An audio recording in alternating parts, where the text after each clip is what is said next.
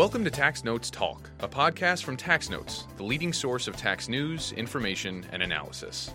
Welcome to the podcast. I'm David Stewart, Editor-in-Chief of Worldwide Tax Daily. This week, a look at the transition tax. I'm joined in the studio by Worldwide Tax Daily senior legal reporter Andrew Velarde, who's been following this issue and recently sat down with a practitioner to talk about it. Andrew, welcome to the podcast. Thank you for having me here, Dave. So who did you talk to? I chatted with Raymond Weinman from Global Tax Management. He's in charge of the firm's international practice. All right. So what did you talk about? We were talking about the final rules related to the transition tax paid on an SFC's or specified foreign corporation's accumulated deferred foreign income. More specifically, we talked about two provisions that were two of the more notable changes between the proposed rules and the final rules. These were the basis shifting election and the specified payment rule. Hi, Raymond. Thank you for being with us here today. Thank you, Andrew, for having me. So, Raymond, let's talk about the first issue you've identified here, the basis shifting election. Can you give us a little background on this election as it was laid out in the proposed regs? What did it do? What were its shortcomings that needed to be addressed? Sure, Andrew. Let me dive into it with giving an example to better illustrate the issue here. So let's just assume that we have a U.S. that owns CFC1 and CFC2 brother sister company. CFC1 has $100 of deferred income, and CFC2 has a deficit of $20 in this example. So under 965, under the toll tax, we know that the amount of inclusion that we would have would be a net of $80. That $80 will create PTI at CFC1, and this is referred to as Section 965A PTI. However, remember that CFC1 has $100 of EMP, and presumably it still has $100 of cash to be distributed. So the IRS gave the benefit of that $20 deficit from CFC2 also as PTI. And they referred it in the regs as 965B PTI. The problem is that for Section 965A PTI, taxpayers get basis on the Section 961, but you do not get basis for the 965B PTI. So why is that a problem? Let's take my example one step further. Assume that in my example, U.S. has basis in CFC of $10. The 965A PTI increases the basis to $90. We had $10 plus the $80 of PTI created on the 965A, and it increased it to $90. The problem is that on the 961B, if a taxpayer distributes the PTI in excess of basis, it must recognize gain for the excess. The proposed regulations offer a solution in the form of basis shifting election, which would shift the U.S. shareholder basis in its deficit corporation to the corporation that has the earnings in the amount of the deficit that has allocated under Section 965B. The amounts of basis shifted was an all-or-nothing election and could immediately produce capital gain. So if, for example, in this case, CFC2 had no basis and we shifted that $20 over to CFC1, it would create a $20 capital gain. Some taxpayers did not think that we will ever get to that problem because future PTI from GILTI should be able to provide additional means of distribution before getting to the Section 965 PTI. However, the IRS issued Notice 2009-1, which basically required that any PTI distributions are coming out first from 965 PTI before coming out from GILTI PTI. So eventually taxpayers will always access this 965B PTI, and it could create potentially a recognition of a capital gain. So then it sounds like there could be a forced gain recognition that could discourage repatriation. I remember the final regs made reference to this. So how did the final regs change this rule to potentially address that? Yes, Andrew. The final 965 regs provide an alternative to this all-or-nothing approach. Under the final regulations, U.S. shareholders may designate the amount of basis to be shifted from each deficit corporation to each DFIC subject to the following rules.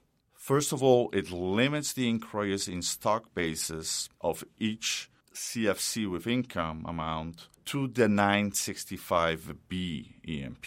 Second, it limits the total basis increase at the DFIC so that the total basis reduction at the deficit corporation is limited.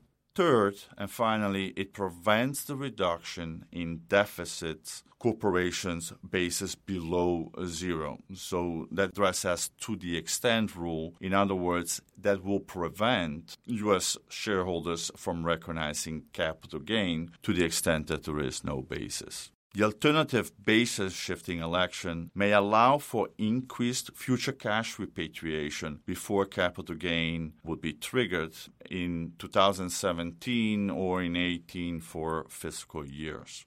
All right, so what are the next steps for companies that might consider making this election? Is there a deadline they need to pay attention to? And what about companies that have already filed their return? What should they do? So for companies that have already filed their tax return, they would need to amend the return and make an affirmative election by May 6, 2019, so that they have the ability of applying the new final regulations instead. For fiscal years that still have to file the tax return, they would have to include the election using the tax return at filing it by the deadline.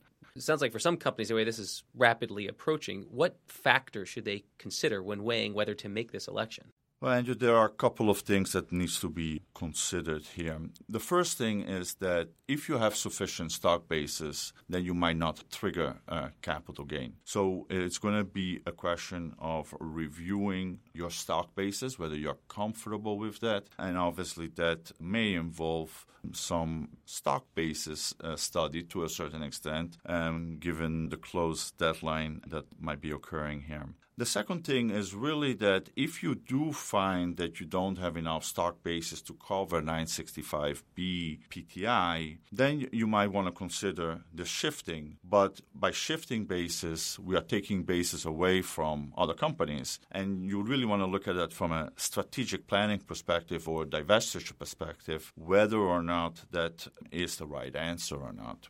And the third option is really, are you ever going to distribute cash from your companies with where you have this 965B PTI problem with low basis, and therefore you need to really review strategically whether you're going to distribute cash from those companies or not. Let's shift gears now to another provision in the 965 rules, the specified payment rule. Can you tell us a little about what is the specified payment rule? What was it under the proposed regs? And what was problematic with it under those proposed rules?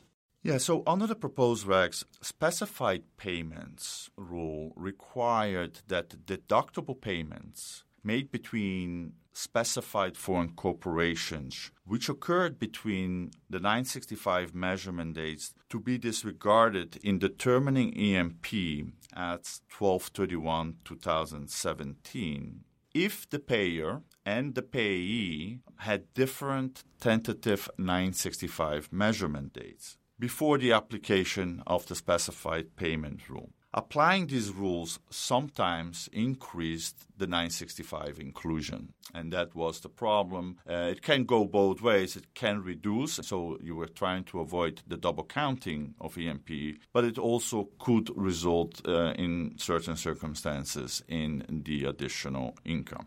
So I recall seeing the final regs mention how requests for relief have been made following the proposed rules because of the complexity and the potential for inappropriate results. Can you tell us how the final regs changed the rule to adapt to these criticisms? The final regs basically addressed the issue from two perspectives. It first eliminated the requirement that the SFCs have different tentative measurement dates for the specified payment rule to apply. And so if a taxpayer wanted to apply these rules, it wasn't only if you have two different measurements of dates or not.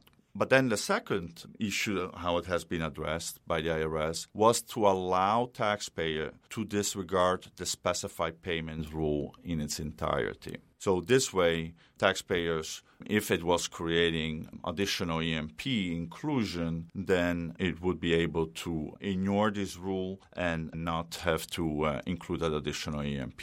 The rule must be applied consistently across all SFCs and be made by the U.S. shareholder and all U.S. persons related within the meaning of the related party rules under Section 267B.